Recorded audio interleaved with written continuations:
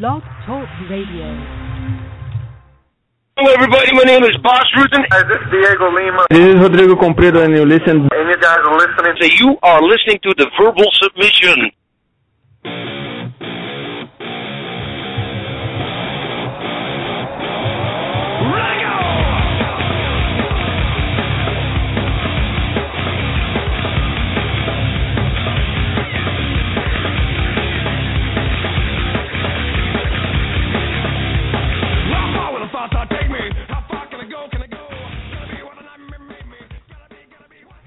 Hello, everyone, and welcome to the Verbal Submission. It is our 205th episode. I'm your host, Brian Hemminger, joined today by apparently none of my co-hosts. Richard had to stay a little bit late at work, and I think Gerry is either running a little bit late or he might not be able to make it either. But thankfully, we'll be joined momentarily by Tony Sims. He's fighting this weekend at UFC Saskatoon against Olivier Aubin-Mercier. So that'll be very exciting, UFC lightweight. And then joining us from Australia, it's not even 9 o'clock a.m. over there, but she'll be dialing in on Skype. Arlene Blencowe will be joining us at about 7 o'clock p.m. She is actually stepping up and fighting Marloes Coenen in Bellator 141. That is a huge women's featherweight fight. Probably number one contender on the line for the Bellator featherweight title. So very excited to speak to Arlene about this tremendous opportunity she has in front of her. And that'll be it for the guest today. And this might end up being a bit of a shorter show, but thankfully, keeping me from flying solo, my man, Gerry Rodriguez, is here to save the day a little bit. Gerry, how you doing, man? It is brutal here in Boston, man. The weather sucks. It's too hot. Hey, I live right off the lake in Ohio, and Ohio is usually either 90 degrees or 10 below. I mean, there's really not a happy medium. Well, I was in Maine earlier today, so maybe it's just Maine that sucks. I was there the whole day, and it was like 90 degrees. It was just fucking hot, no shade at all, brutal. What were you doing in Maine? Just spending some time with the family. Went up to a Gunkwit, had breakfast, and then took the kids to the zoo. I'm exhausted and burnt. Well, I appreciate you taking the time to call in, especially because Richard decided to slack tonight. Good old Richard. He's following after his predecessor, Ben Tappa. Absolutely. All right. Well, this is an MMA show, so is there anything going on in the world of mixed martial arts that you want to talk about? Because we didn't really have an event last weekend. There was one CES 30 show that was on, it was on Axis TV, and they did have it in Rhode Island, like kind of your area. Did you know anything about that? I mean, that's where a couple former guests are from, like Rob Font. He fought there before hopping on over to the UFC, so did you watch it or anything? I try not to watch those guys or support them. One of the guys that runs the show, I know of them. I tried getting some fighters for the show, and the guy thought I was trying to charge him. I just don't think he understands promotion. Mm-hmm. I was trying to get some fighters for the show, and he was just an asshole. So, yeah, I don't support them. I try not to watch them. It's the organization that gave us Batista versus some guy off a Barstool. Hey, that's a classic. Oh, Jesus. I mean, it's no wonder the guy never fought again, right? Hey, he won. He should have. I mean, I think I could have beaten up that guy. But yeah, I the good thing about Axis is they're going to have an event pretty much every Friday. And now, I know this is MMA, but what is it? Premier PBC, Premier Boxing Championships. It's like they're on every single network on either Friday or Saturday. And I did watch Antonio Tarver versus Cunningham. A bit of a snooze fest, but hey, Yeah. Well, two guys hit each other, and that's what I like. I want to hear your thoughts on Tarver Cunningham while I go get Tony Sims on the line. Sound good? Yeah, absolutely, man. I mean, all right, let's cut right to the chase. I mean, it was 39, winded at the end of the bout, just kind of trying to give it all they have. None of these guys are going to probably win a title. I think Tarver is trying to work his way back to a title shot and be the oldest guy to win a championship, but I just don't see it. It was a split draw, so it was a bit brutal. I think Brian's Skype just crashed, so he's going to be calling us in a little bit. But you know what? It's entertainment. It's fighting. It gives us something to watch while we wait for an MMA event. Not a lot of news in MMA this week, but some bit of a major news. Josh Thompson signing with Bellator. UFC says they cut him. He says he signed or he refused to re-sign because of the money and the sponsorship. So, two sides to a story there. Dana White has been known to make shit up, so I'm gonna believe Josh on this one. I don't see why they wouldn't want to keep a guy like him. He puts on entertaining fights. I think he lost 2 very close split decision calls. Bobby Green, and I think it might have been Ben Henderson, and he got jobbed out of a title shot. So, he had a rough go there, But other than that, man, not a lot of news out there, folks. The saga of Ronda Rousey and Cyborg, never ending. I don't know. It's interesting to me that both sides are playing this game of you have to make weight. Well, Ronda's saying you have to make weight, and then come see me. Cyborg is saying I'm ready to make the 135 division, and apparently they offered her the fight. Dana says that they never did. Cyborg, Tito have been going on Twitter and claiming that they have. So. Oh boy, that's some good. I got some good radio. I had to restart my computer. Oh, come on, man. So how long were we silent? I hope it was probably 2 minutes, man. I was going, and then all of a sudden I saw that. Did you see my message? Okay. Yeah, I did, and then all of a sudden all right. I went dead. Okay. Too. Well, you know what? Screw it. We're just going to call Tony live on the air. We're just not going to waste any time. All right. Let's just get Tony on here right the heck now. Oh man, what a disaster! Too much porn on your computer. No, this is my work computer, not my laptop. All right, let's get him on here. The other guys at Oddbreaker. Thank you. Yeah.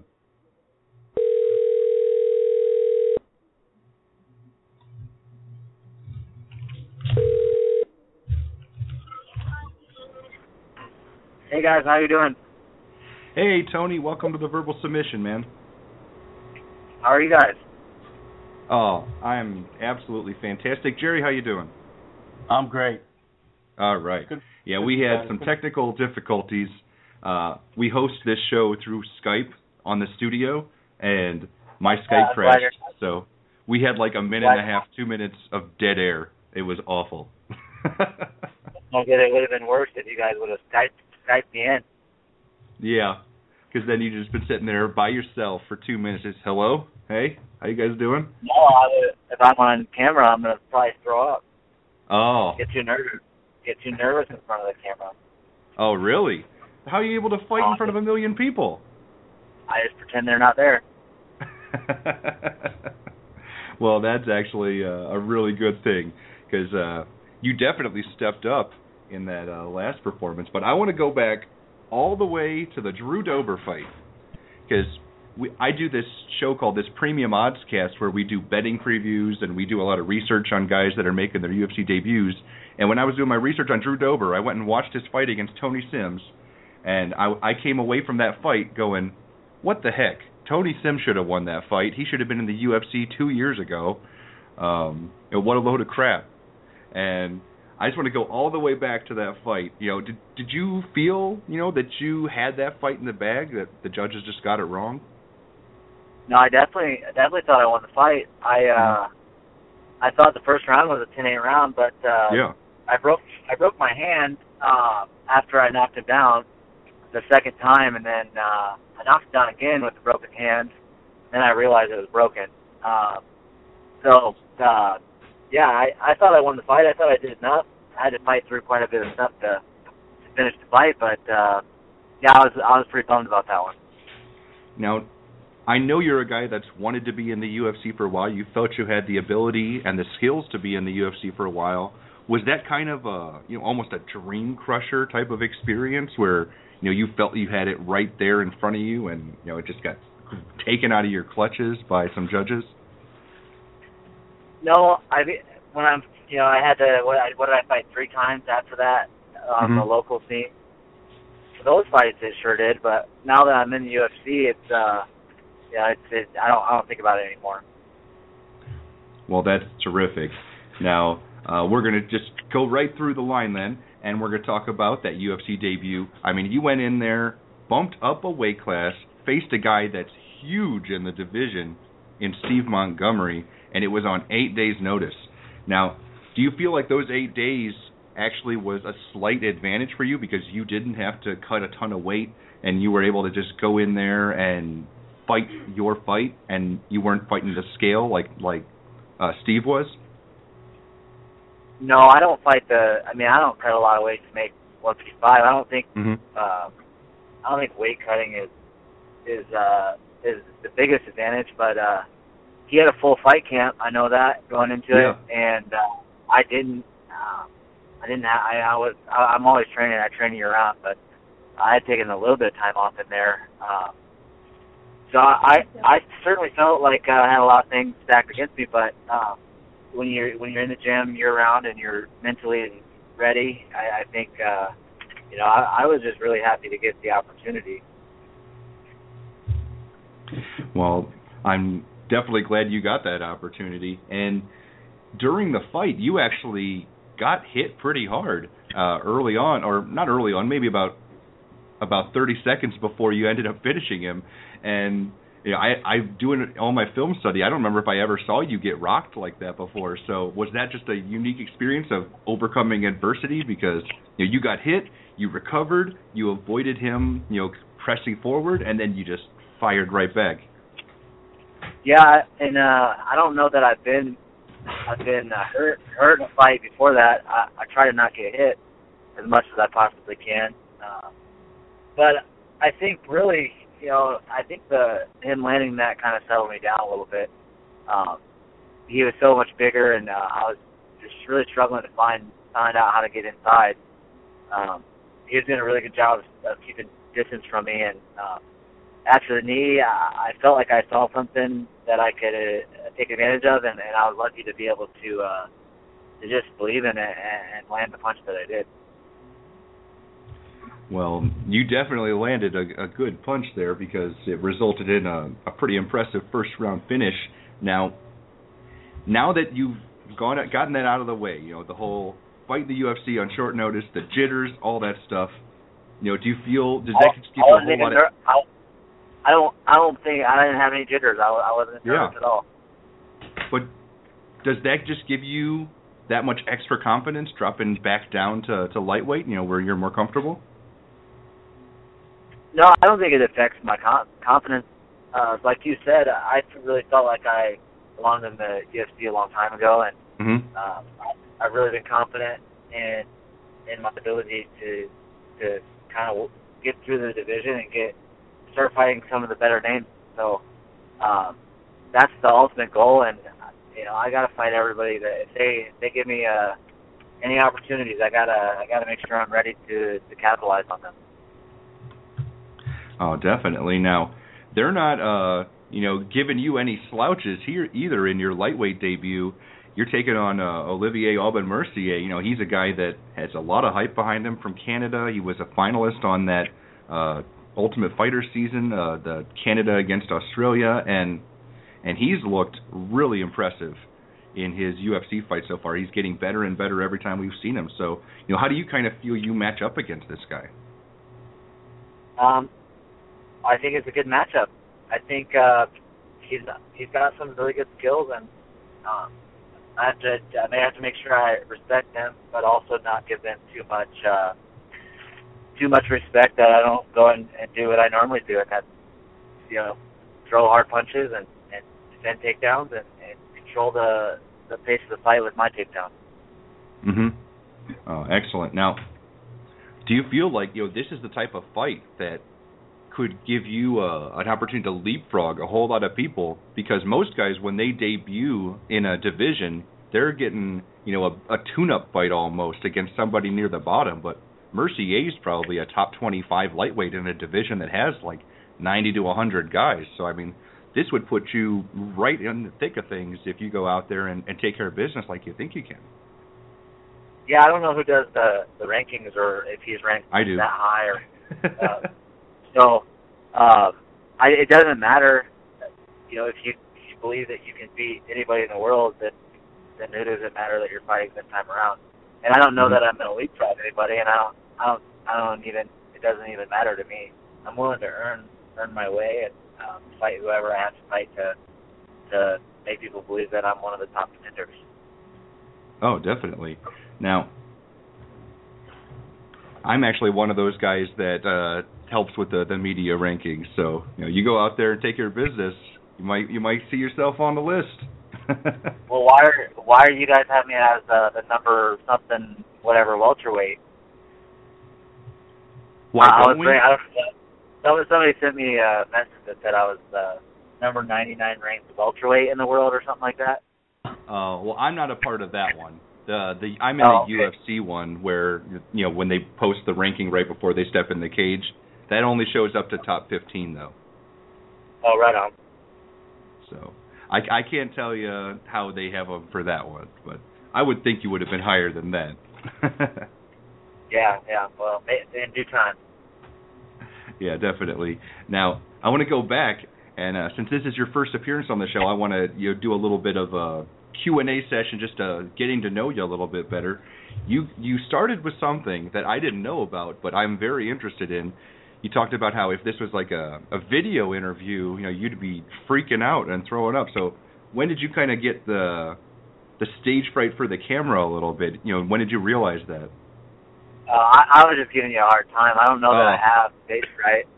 I think I handle myself fairly well in front of the cameras, in front of you guys when you're asking me questions. Okay, just checking. Now, doing my research, I saw you posted there was a really interesting article written about you fighting for the memory of your brother. Is that something, if you go out there and you score an emphatic victory, would you go out and dedicate your win to your brother with Joe Rogan? I always, and I don't know if you caught my interview, I definitely dedicated my goal and the promise to my brother and his family was that I would see this through to getting into the UFC in his honor. It was really because of him that I started this whole journey anyways. And so certainly all of my UFC fights will be in honor of my brother. Well, that's really great to hear. Yeah, I did read the article. I got to see the whole part about how you were stopping athletics, and he sent you a letter saying, don't give up.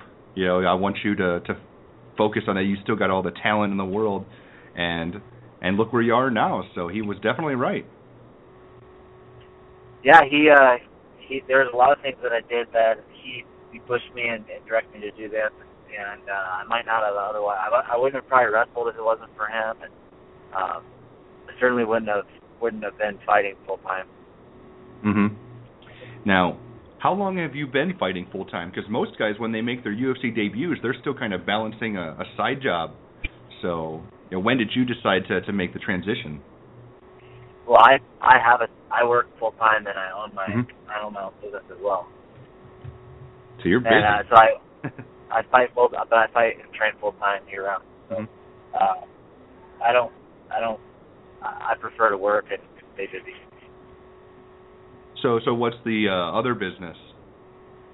I'm a salesman for an oil and gas service company, directional drilling company. Oh, wow. That's probably pretty lucrative, so you don't have to worry about having to sell a whole bunch of Reebok shirts. Yeah, I don't know that I'll sell Tony Sim shirts. I saw your mom bought one, so you got one fan at least, right? Some people have bought them. My mom will buy anything that says my name on it. She'll pay for the price. She'd be happy to. Yeah, you should.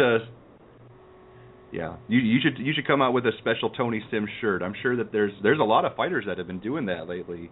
Trying to get around the whole trying to have it to sell $100 Reebok shirts to their fans. Yeah. Well, I'm coming out with them.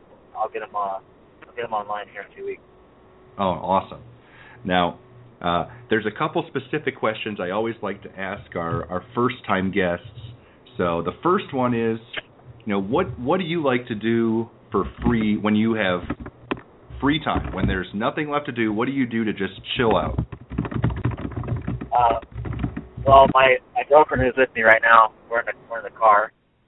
We just went to a Rockies game, Sunday fun day, and I don't have anything in particular. Just like to stay busy and then relax at the house. We're kind of homebodies. Pretty boring life that we live.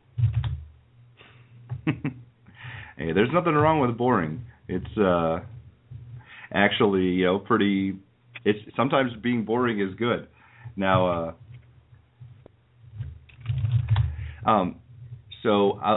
second thing is, are you into computers or something? Where did the Tony 2.0 nickname come from? I don't know that I want to keep that nickname. It was really given to me by one of my coaches. Yeah. And, there was a lot of talk of when I fought Drew that the winner would go to the UFC. And after the fight, after I'd lost and I'd broken my hand, I actually broke my hand a couple times that year, which was a pretty tough year for me. But they gave me the name saying, you lost, you get it over with, and you come back as a better version of yourself. And, that's where the 2.0 came in. But I don't know that I have a nickname or that I want one. All right. Well, my co-host here has a question or two for you. So, Gerry, take it away. Yeah. This is going to be your first fight with the under the Reebok deal. How does what you're going to get now compared to what you got for sponsor money on your first UFC fight? It'll be less for we made more money on a week's notice, but I'm not gonna complain about things that are out of my control. I think there's good and bad to the Reebok deal, and I think if guys are they made a lot of money in sponsors and all of that, I can understand where they're coming from, but I'll just work under the guidelines that they allow me to and make the most out of it. Try to be creative in how to get guys to sponsor me in different ways outside of the UFC. Do you find that it's harder to find sponsors now than before? You can still get sponsors as long as it's not leading up to the whole fight, right? So you can still get people that want to endorse you. You just got to figure out how to sell yourself in a different way. And I've got some ideas, and if you're creative enough to think of ways to get guys to buy in, then it shouldn't be a problem. But I don't necessarily like the I don't know if I like the jersey and all that stuff, but I think the Reebok deal is really a positive thing in a way. It's hard, because guys want to make more money. Everybody does. How much input do they actually give you in coming up with your kit? Say that again? How much input do they actually give you in designing your kit or coming up with the colors? Well, they didn't give me any input. I was not even in the UFC when they designed that. So have meetings, and they ask for a lot of feedback from the fighters, and they made some changes based on that feedback. But you know what? It doesn't matter. You just go fight. At the end of the day, you put on a good performance. No one's talking about rebound. I thought I was mistaken. I thought that they were going to give fighters the ability, so leading up to a fight, they would have some say in what type of uniform you'd wear. But so it doesn't sound like not at all. I might be wrong. But essentially, you get to pick. The higher ranked fighter gets to pick the scheme that they want, whether it be a white or a black or dark scheme, and then I think that there's some freedom to pick a variation on that, but you essentially get what you get. But that What parts of the deal do you think are positive? So there's some things that are good, some that aren't. What are the pieces there that you really like? Well, it keeps some of the sponsors out of it that are maybe detrimental to the image of the UFC. Guys with different stuff on their shorts, and I think it just gives a more professional image to the UFC, where it's not just a bunch of logos on a guy's shorts. It's a uniform, and in the professional world, I think a lot of people are upheld to wear a uniform. Mm-hmm. Yeah, I can see that. All right. Well, I hate to cut the interview a little bit short, but because of the technical difficulties, we kind of got to move on to the next interview here soon. So I got a couple last things I wanted to go over with you, Tony, and then we'll send you on your way. First things first, how do you get into character? Because, you're a pretty relaxed, easygoing guy talking to you all over the phone. So how do you turn into that, vicious killer when it's time to actually the cage doors close? I don't know how to answer that. I just do it. I've been doing this since I was really young, and I don't really get that. I mean, if you looked at me in the back room before my fight, you'd probably see the same guy that you see now. But I certainly want to finish fights, and I want to do as much damage every second of the fight that I can. That's just the way that I was almost raised to fight, and I enjoy it, and I think it's just a big part of who I am. Excellent. And last but not least, when you're kind of picturing victory on Sunday night, how do you kind of see yourself winning against Mercier? How are you visualizing success?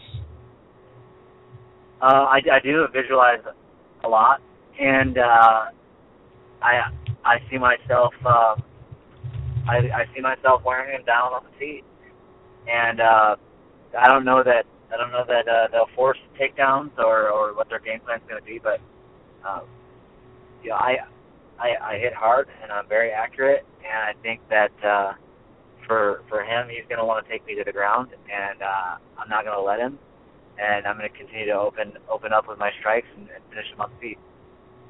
Excellent. And last but not least, do you have any shout-outs, trainers, sponsors, anybody that's helped you along the way? The floor is yours, Tony.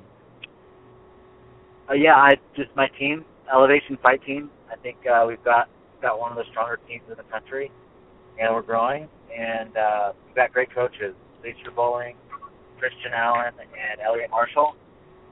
And then I also work with Dwayne Ludwig, who's a great coach. Mm-hmm. And those are the big ones that I'd like to thank right now. All right, excellent. Well, thank you so much for stopping by the show, Tony. We really appreciate it. And best of luck against Olivier Aubin-Mercier next Sunday night for UFC Fight Night Saskatoon. All right, thanks a lot, guys. All right, you have a terrific rest of your day, Tony. You too. All right, bye. All right, that was Tony Sims. He's fighting this upcoming Sunday. Really appreciate him stopping by the show, and no rest for the weary. We are moving right on to our next interview. She has been patiently waiting on the side. So Arlene Blencowe, I believe. Well, first let's make sure. Is this Arlene Blencowe? Hi there, how are you? Oh, We're Hello. wonderful. Thank you so much for stopping by the show, Arlene. I love talking to Australian fighters. They're so nice. It turns them on. I love the accent. Like the first time I went to Vegas, I hung out with like random Australian guys like for like 2 straight days. They were the coolest people on the planet. They're like the most fun people to hang out with internationally. So See, I actually thought that about the Americans. I was like loving the accent, and everyone was loving mine and my trainers because he's New Zealander, so he's got the Kiwi accent. So they were all like, just listening to every word coming out of our mouth, and I was doing the same thing to everyone I spoke to over there. See, that we need to do a trade. We'll just trade Americans for Australians, and everybody will be happy. Now, you have a monstrous fight coming up against Marloes Coenen. I mean, that is huge in my opinion. Like, clear-cut, #1 contender fight. Probably fights Julia Budd for the title. I mean, what was your reaction when Bellator went, hey, you want to fight Marloes Coenen? One of the greatest women's fighters of all time. How would you like that? I was excited for it, definitely. I knew once I signed to Bellator that I was obviously stepping up into the international level, so that meant fighting the best in the world. So, yeah, it's definitely a career change, a huge opportunity, and I'm taking it with both hands. Training extremely hard like I always do, and, yeah, hopefully, next week I'll be taking that #2 spot off her. I think that would be super impressive if you pull it off. And it's not like this is your first opportunity in Bellator. I mean, you fought already once earlier this year, got a first-round TKO of Adriana Jenkins, and looked great. So, how did it feel to get that international experience and to come over to the U.S. and get that win under your belt? Did that give you that extra bit of confidence heading into this one?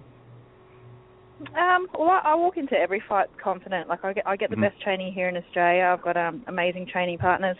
I train full time and give it absolutely everything. So, it was good to get, I guess, that first fight out of the way. So, and experience what it's like to fight in a Bellator cage and meet everyone over there and see how it all works. So, it was a really good opportunity and preparation, I guess, for this fight being so big. Oh, definitely. And you made the transition from boxing to mixed martial arts, and you were a champion-level fighter in boxing, and then you switched over to MMA, and you had, I think, 7 fights in your first year professionally in MMA. So was that just a in like huge, a 5-month period? So that was just a huge, crazy learning experience for you? Because you picked up some losses along the way, but it feels like something clicked. Yeah, well, that's it. That's what I mean. In 2013, when I did decide to make the transition, like in January of 2013, I'd never even had like a rolling session or done any wrestling or anything. So, and then I had my debut in April. So, I mean, with 4 months experience, so I guess you can only learn so much in that time. And a lot of the girls that I was fighting came from a jiu-jitsu wrestling background. So striking was definitely my strength. But I mean, that 5 months where I picked up those losses, I learned as much as I could, obviously, to try and change areas where I was losing the fights. But yeah, definitely by the time September came, something had clicked, and I'd managed to sort of put my striking into a better play that suits MMA rather than just the boxing. Yeah, if that sort of makes sense, I guess. And I guess it's all. And since then, I've changed gyms as well and focused on a lot of the areas that aren't my strengths. So, yeah, I definitely see that I'm a different fighter now from the one that started off, but, more well-rounded. So, excited for this one coming up. Now, considering your transition from a striking sport where you didn't have a lot of familiarity with the ground, how satisfying was it to pick up that first career submission against Manga Kahaya? That was pretty exciting stuff. I guess a striker pulling off a submission like that. I was pretty happy with it. There was actually another fight in September where I was actually looking for the Darce choke and nearly sort of got it, but that would have been pretty cool. My goal in MMA, I guess, is to be known for more than just my striking. I've worked extremely hard in my wrestling and my BJJ become a more well-rounded fighter. So obviously I'm going to go with my strengths. I'm not going to complain with the fights that I've finished with my hands and my striking. But I'm a fighter that adapts and trains extremely hard to become well-rounded. So that first one was pretty good. Considering, back then I didn't have the level of training that I have now. The last 12 months, I've changed gyms and moved down to Sydney and become a more full-time professional athlete. And it's definitely showing in the gym. And I guess with my debut in May on Bellator, it showed as well. Oh, it definitely did. Now, you went out and picked up a revenge win about a year ago. Faith Van Duyn had won a split decision against you. I don't know if you feel it should have gone the other way or not, but then you went out there and won decisively with a third-round knockout. So, you've kind of got that experience too. How did it feel to kind of avenge one of those losses? Well, it's always good to get that win back after a loss. Faith and I had actually faced each other the first time after an eliminator fight night, so it was actually the third time that I'd fought in that night. Mm-hmm. To lose to her by split decision, after already fighting twice that night, I was just remember being absolutely exhausted. So it was good to face her fresh, and then obviously definitely to get that win. Now, are you the type that wants to go out there and avenge every loss? So, have you called out Kyra Purcell for beating you in your first career fight, or are you past that? Back when I first started fighting, it was all about chasing revenge and stuff. But I just have to be happy with where my career has taken me.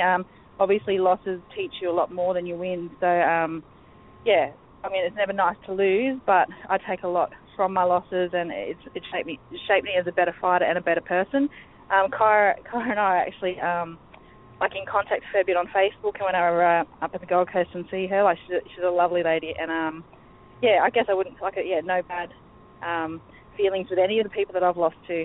If anything, I thank them, stepping in the ring with me, or cage, and giving me the opportunity to have fights, and learn from them.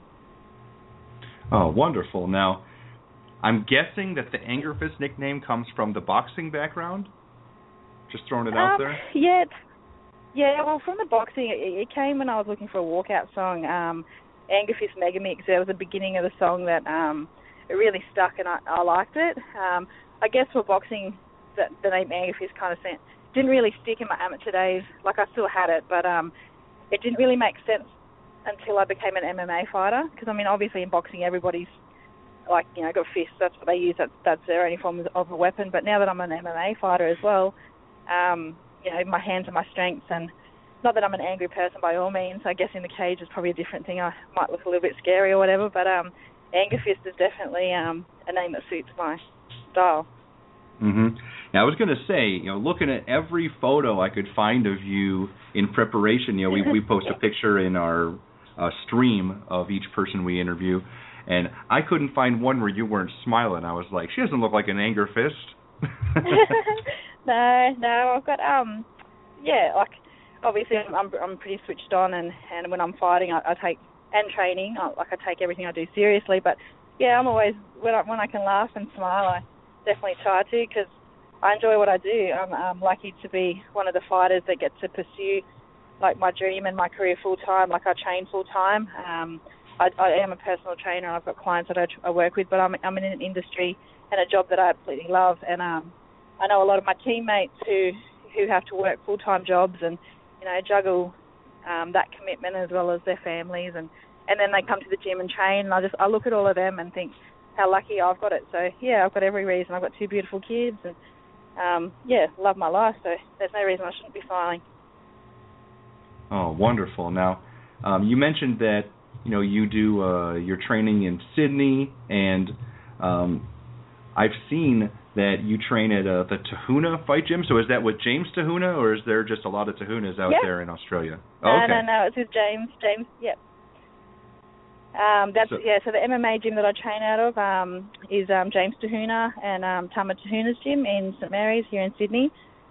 So my head coach is Damien, and so I'm lucky enough to train with all them boys, massive amounts of knowledge, and obviously James being a UFC fighter, he's the big stage already, so he was able to sort of help me with what was to expect when I went overseas, and obviously his trainers as well have been over there, so it was good.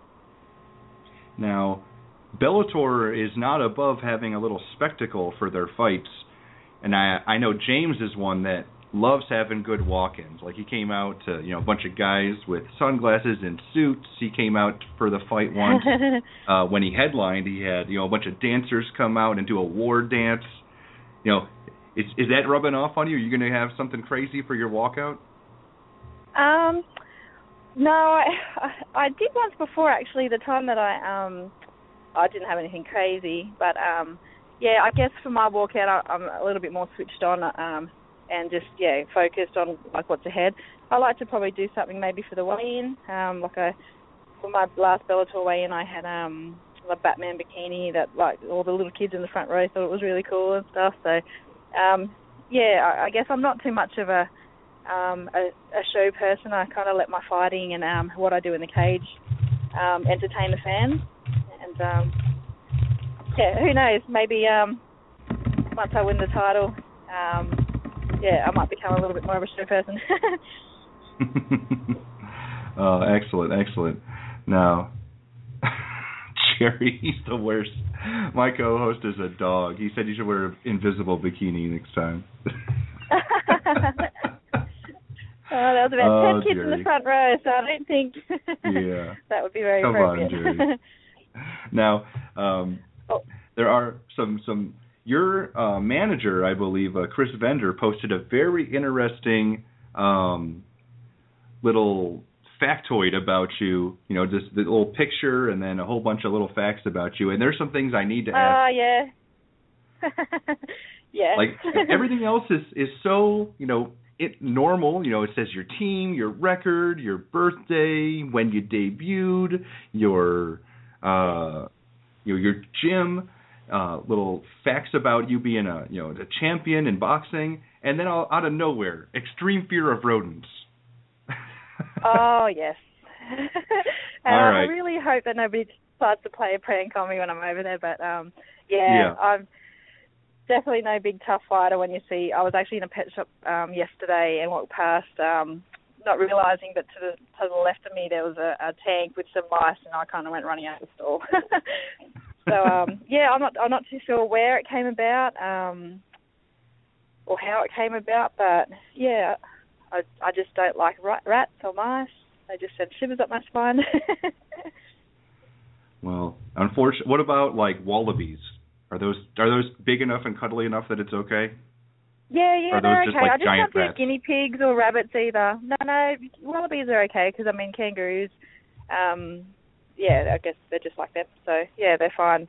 But the little running around rodent thingies.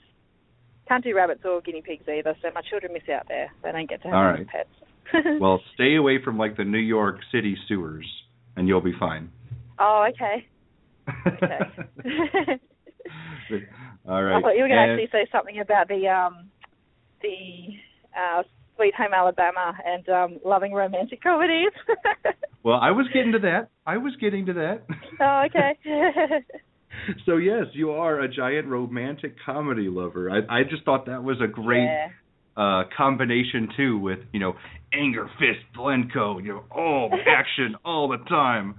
Loves romantic comedies and walks on the beach. I'm a big softie, hopeless romantic, actually.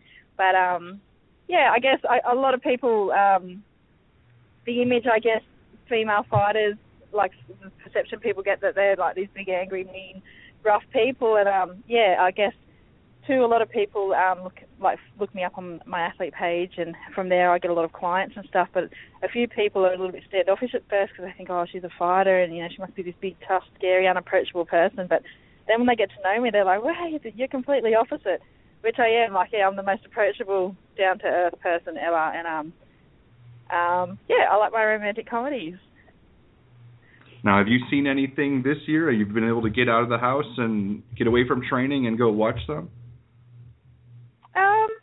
I haven't actually watched as many movies, only because I've just 4 weeks ago actually moved to Sydney, So before then, I was living 4 hours away, so I was having to do a lot of like driving down here and training for a week, and then going home and being with the kids for so it was just a lot of traveling and this and that. So I didn't really have much downtime.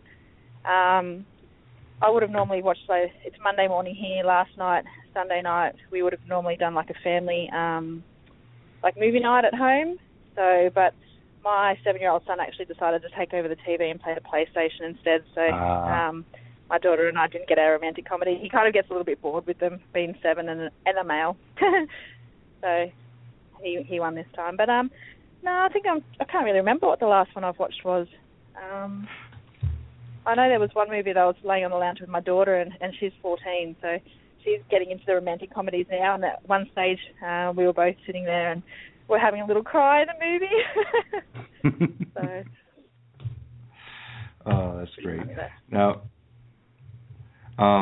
I know your favorite you said was Sweet Home Alabama. Is there like a number 2? Is there like do you have like a list, like if your go-to? Actually, P.S. I Love You.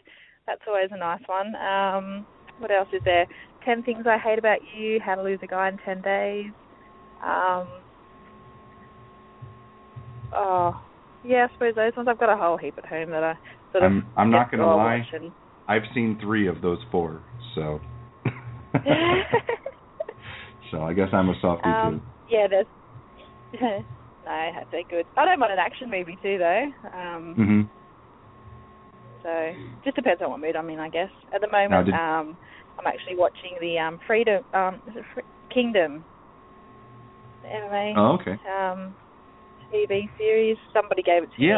That was like the series of it. So George Karakanian, I think, stars in that, or he's one of the fighters that actually is acting in that. Yeah. So I started watching it. Somebody like got me onto it, and then because I've watched 1 or 2 series, I'm like, I may as well watch it now. And something that I'm watching. Now, since you like action, did you go and see Mad Max Fury Road? I mean, they filmed it in Australia. Yeah, I did. I actually took my son to watch that. He absolutely loved it. It was really good. There was a few bits I wasn't sure about, so I actually put a status up on my Facebook, like, is it age appropriate for a 7-year-old? And there were a few little bits in it, but I mean, it was just so full on that the few bits that were in it that weren't really appropriate, he just didn't even notice anyway. He's too busy looking at the cars and the motorbikes and the fire and the things blowing up and crashing. And real boys movie. Awesome. All right, well, a couple last questions here. They're going to be, unless Gerry has a few more too, but from me, you've talked about, the improvements in your ground game and everything, but, is that something you want to test against Marloes Coenen? I mean, she's got one of the most feared ground games in the history of the women's featherweight division, so I was just wondering, how do you feel about that? I'm happy for it to honestly go wherever the fight takes me. Obviously, as a striker, I'd like it to stay standing, but I'm not going to let the fear of it going to the ground stop me from, letting it go to the ground. I think that's an area that I think in my first 2 fights where I did lose, I was that tentative and worrying about the takedown, and if it ended up on the ground, that it actually took my striking away. So, I'm just going to go in there and fight my fight. Whatever she throws at me, like whatever she, obviously comes back with, then I'll deal with that. I'm just going to back my ability. I'm a good striker, and she's amazing on the ground, but I really have to trust the training that I've done. I've trained with some really good, ground people this camp, even leading up to the last camp too, because obviously knowing that that's my weakness, I've really been working hard on it, but I've also been working really hard on my strengths too, and I feel really, really strong and ready for this fight. So, no, I don't think I'll be worried about where it ends up. Oh, excellent. And you mentioned that you moved to Sydney and how much of a difference that was. I want to know, how much of a difference are you feeling from the training camp and just the rest of your life, not having to worry about the family back home and all that stuff? For me, when you're in fight camp, I mean, when I'm down here, when I was in Sydney before, getting amazing training, but then sitting there obviously missing my kids. Being a mum, they're my number one priority. So And then when I'm back up at home and was with them, then I was missing my training. And so now to have everything here together, even just more so, I've got, my 6 days of the week where I'm training, and then I get a proper rest day now rather than having to drive, 4 hours or, I'm getting a full, this has been my first camp in 6 years where I've actually been able to commit for the full time with it and being fully focused as well. I'm not sort of lost with thoughts and not feeling balanced. So, yeah, I guess it's probably a good thing that this camp, out of all my camps, has been the best one. So, considering it is probably the biggest test in both my boxing and MMA career so far. Well, that's great news. And I guess you heard this question before when you called in. You heard us ask it to Tony, but when you're picturing victory, I don't know how much into visualization techniques you are and everything, but when you're thinking about success against Marloes Coenen, what do you see in your head?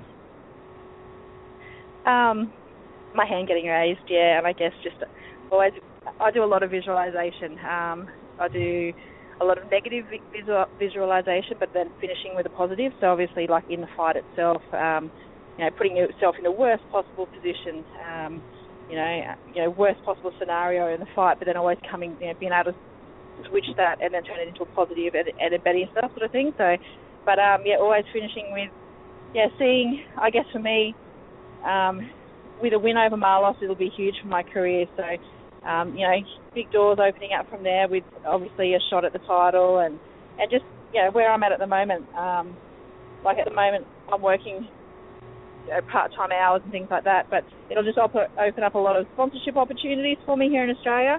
I already know that I've had massive media and then obviously attention paid to me over here at the moment because I am fighting, the number 2 in the world. Marloes Coenen is a well-known MMA fighter, so I guess just to get that win over her will just change things a lot for me. So just visualising that in itself as well. And obviously a few tears. I tend to cry. I get a few tears. Hey. I just remember when I won my boxing world titles, You're a self-admitted big softie, so it's okay. Now, last thing before we let you go, did you have any shout-outs to trainers, sponsors, anybody that's really helped you along the way? The floor is yours, Arlene. Yeah, definitely. Well, I always give a shout-out to my kids, Kayla and Kian. Thank you for being the most amazing kids ever and always extremely understanding with my career and the time that it takes.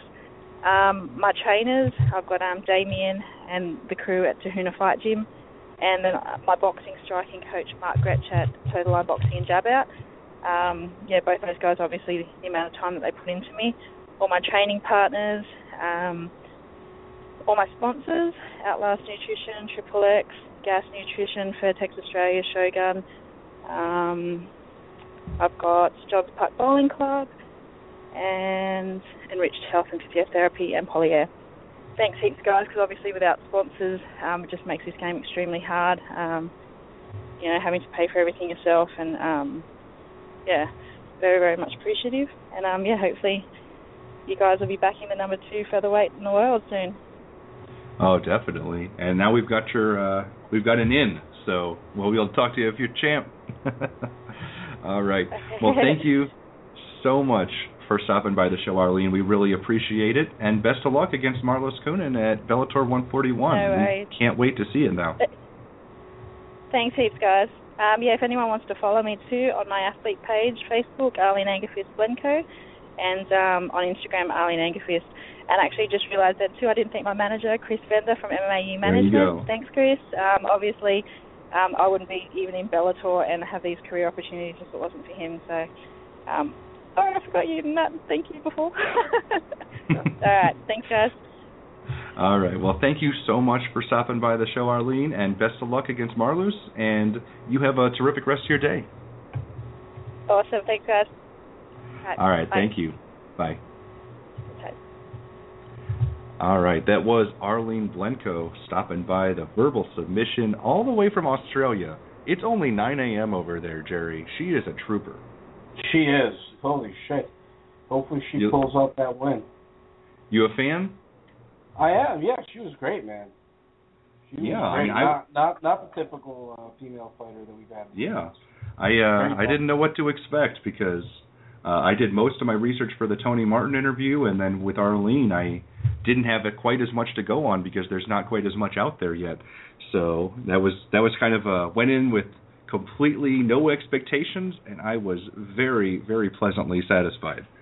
So Tony really, Sims, right? Yeah. What did I say? Tony Martin.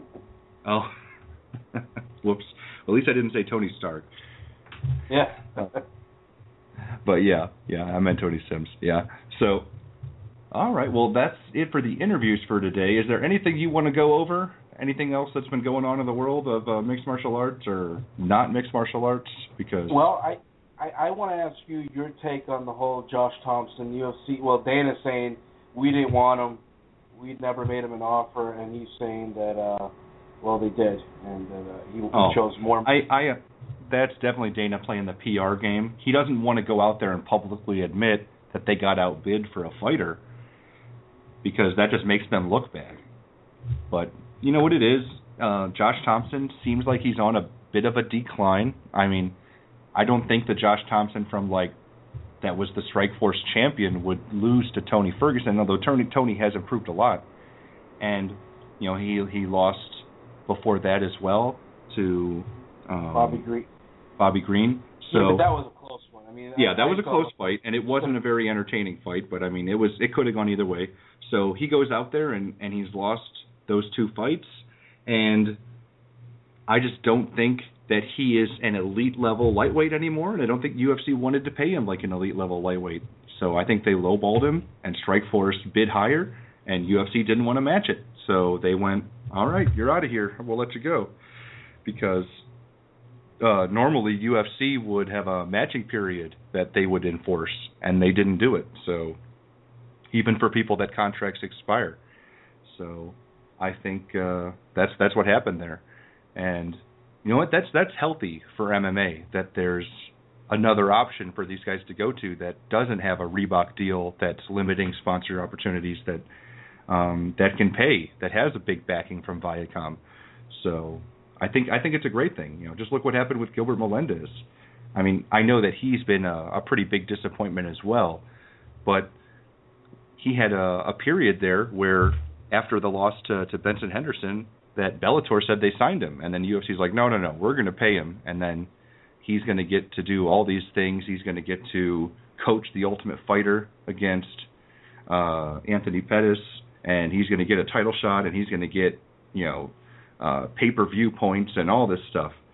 And you know, that just forced the UFC to actually pony up for a fighter. So the fact that Bellator's out there trying to pick up these UFC free agents is a good thing. It means that there is a little bit of competition, that these guys can get a little bit of a higher paycheck, because this is where capitalism is great. Because when they start bidding wars for fighters, the only thing that benefits is the fighters. They still need that, like one or two top, and I know people are going to say, well, Phil Davis was a top 5, but you know what? He kind of fizzled against the top guys there. Yeah. Not that he got dominated. It's just he didn't perform. You know, he had terrible outings. He just didn't do much. But I want like an Anthony Pettis, and you know it's going to be hard for that to happen. But like an Anthony Pettis or even like a Rory McDonald, like I agree. These guys that are in their prime to jump. But on the other hand, it's going to be tough for those guys to jump because I'm sure the UFC does everything possible to take care of them. You know, maybe not on the Reebok deal, but on the back end. Oh yeah, I completely agree. Now, I think it's a stepping stone, though. You know, signing somebody like Phil Davis, who is in his prime right now, is definitely a good start. It's more that they signed him because the UFC didn't feel he was worth a lot of money because of his fighting style. So I think that's one where, you know, Bellator kind of stole one. And UFC is in need of good light heavyweights. So I was really surprised that UFC let him go. They've only got like 22, 23 light heavyweights on their roster. So the fact that they let a guy go that was in the top 10 is really surprising to me. But I think that it's a start that they would go for a guy like Josh Thompson right as his deal expires. So maybe there's going to be some guys that, are come out and make a huge splash in the UFC in their first 4-fight contract that they sign. And when that 4th fight finishes, Bellator is going to be out there trying to swoop them up. So that's what I'm hoping happens. I just want a little bit more competitiveness between these promotions. I don't want a monopoly because that just gives all the power and the negotiating power to the UFC, and then the fighters just get penalized. And then the cards and the fans get penalized because then they either throw out just a bunch of guys that nobody cares about. And I think that they make a big mistake in not doing these super fights when guys are at the top of their game. Just think about Anderson Silva versus GSP when they were dominating their division. That's a fight that should have happened as soon as one of them gave an indication that he was up for it, And then, they got to clean out their division. This is Dana going. They got to clean their division out. They got to clean their.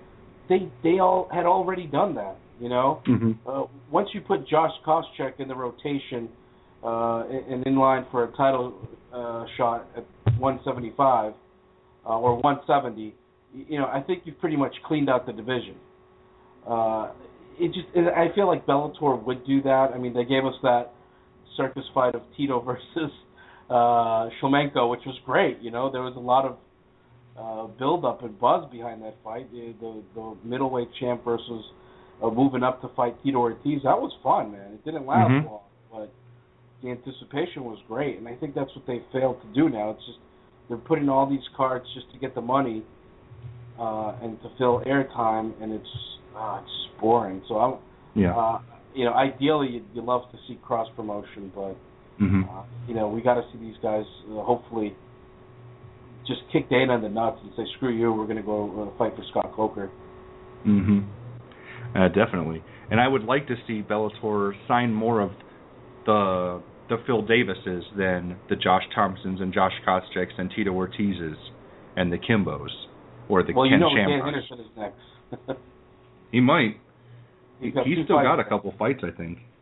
He's got 2, and then he's done. And then you got to think that he's probably going to go make a lot more money, or make some more money with Bellator. Because even he's 44. Yeah.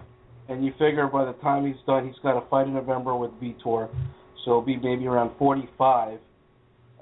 You could still put him in there against some of the young guns and either have him be a stepping stone or just, continue to be a great storyline. Definitely. So we'll see how it plays out, but I'm cautiously optimistic. I'll throw that out there. About Bellator? Yeah. Why cautiously? Well, you just never know. I mean, somebody could pull the rug out from under them and cut their funding. Somebody at Viacom that doesn't like MMA or something. You never know with those big corporations. Yeah. Well, you would hope Showtime would step back in and they keep running replays of events from 3 years ago. Yeah, exactly. So we'll see, but I think it'll be all right. All right. Is there anything else going on in the world of anything, like any articles or anything you want our listeners to check out, Gerry?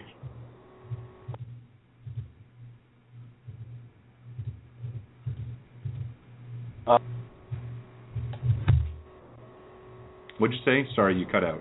I said Ray Donovan on Showtime at 9 o'clock. Watch it. It's a great show.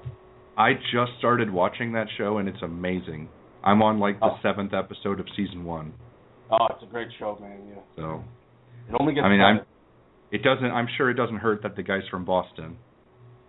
Well, initially it kind of annoyed me, because I live here, and I'm not a fan of the Boston accent, but I got over it afterwards. Well, yeah, I am really enjoying it. It's definitely been my go-to show now that a bunch of other stuff just recently ended for the season. So I'm spoil it, but at the end of the first season he does die, so I'm gonna kill you. I'm kidding. I don't think they can call it Ray Donovan if he dies. They'd probably call it something else. All right. And I guess for me, all right, if we're on the recommending shows, one of my favorite shows just started up its second season after like a year and a half. Rick and Morty. I don't know if you're into cartoons, but this is the best cartoon show on the planet. It's better than The Simpsons, better than Family Guy, better than South Park. It is amazing. Like just as childish and immature at times as those, except way smarter. And it's made by one of the guys, co-creators, is the one that founded Community, the TV series on NBC.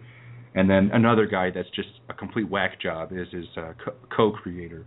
And Gerry, you would love this show. So if you haven't seen it, I highly recommend checking it out. I haven't even heard of it. So Rick and Morty. It is, and it is like the number one rated show on Adult Swim Cartoon Network or whatever.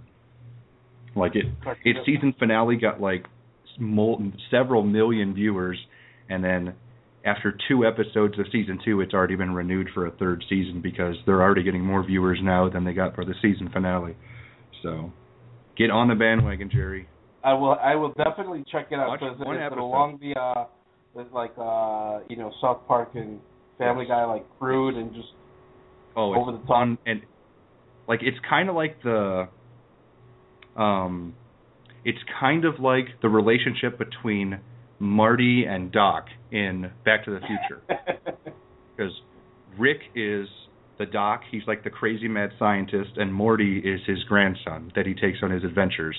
And they have a complete open world to whatever the hell they want to do, basically, because of all the crazy science fiction things they can think of.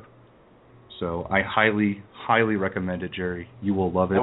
I will watch. I want you to watch an episode and then tell me what you think of it. I will, absolutely. I'm in. I'm looking it up right now. Okay, I'm telling you. He looks like Doc from...